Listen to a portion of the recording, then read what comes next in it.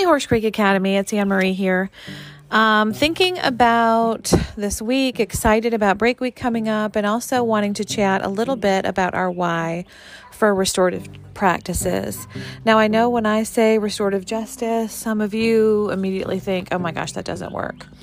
And while I realize we have not mastered it, let me tell you a little bit about the statistics regarding discipline and school punishment or school behavior management, both in South Carolina and as a nation.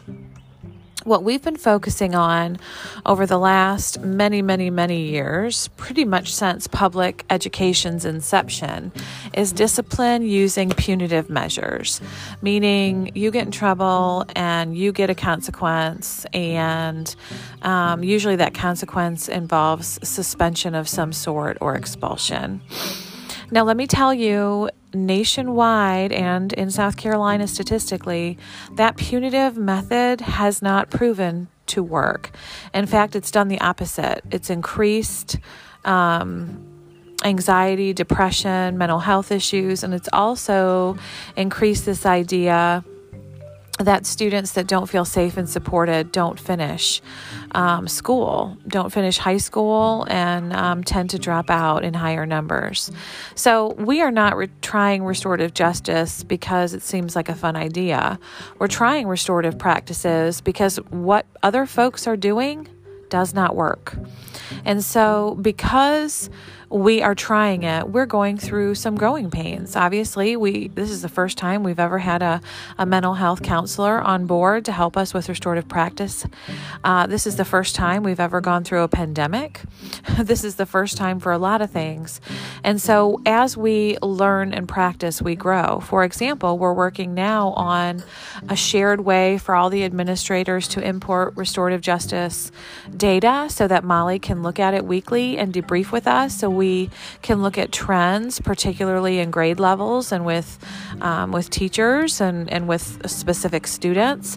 And obviously we haven't done that yet, so that's a new process. We're also developing some protocols to communicate with Ashley in Power School in regards to next steps when restorative practices have been tried, particularly several times, and that doesn't work, and we need to move on to something that would be typically documented in Power School. Bottom line is, there's a why behind this. The why is what we've done in school hasn't worked, and we are willing and flexible enough to try something new and be patient along the way. The other thing I want you to know is, if you are concerned about restorative practices and really want to be a part of those conversations with your students, we would love to come alongside of you and do that.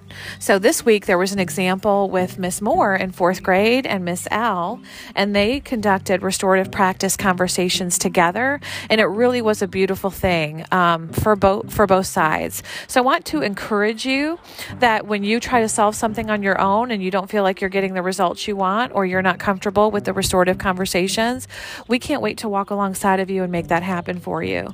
I also want to encourage you and explain to you that while we're new at this, we know that as we grow, we need feedback, and we want that feedback from you.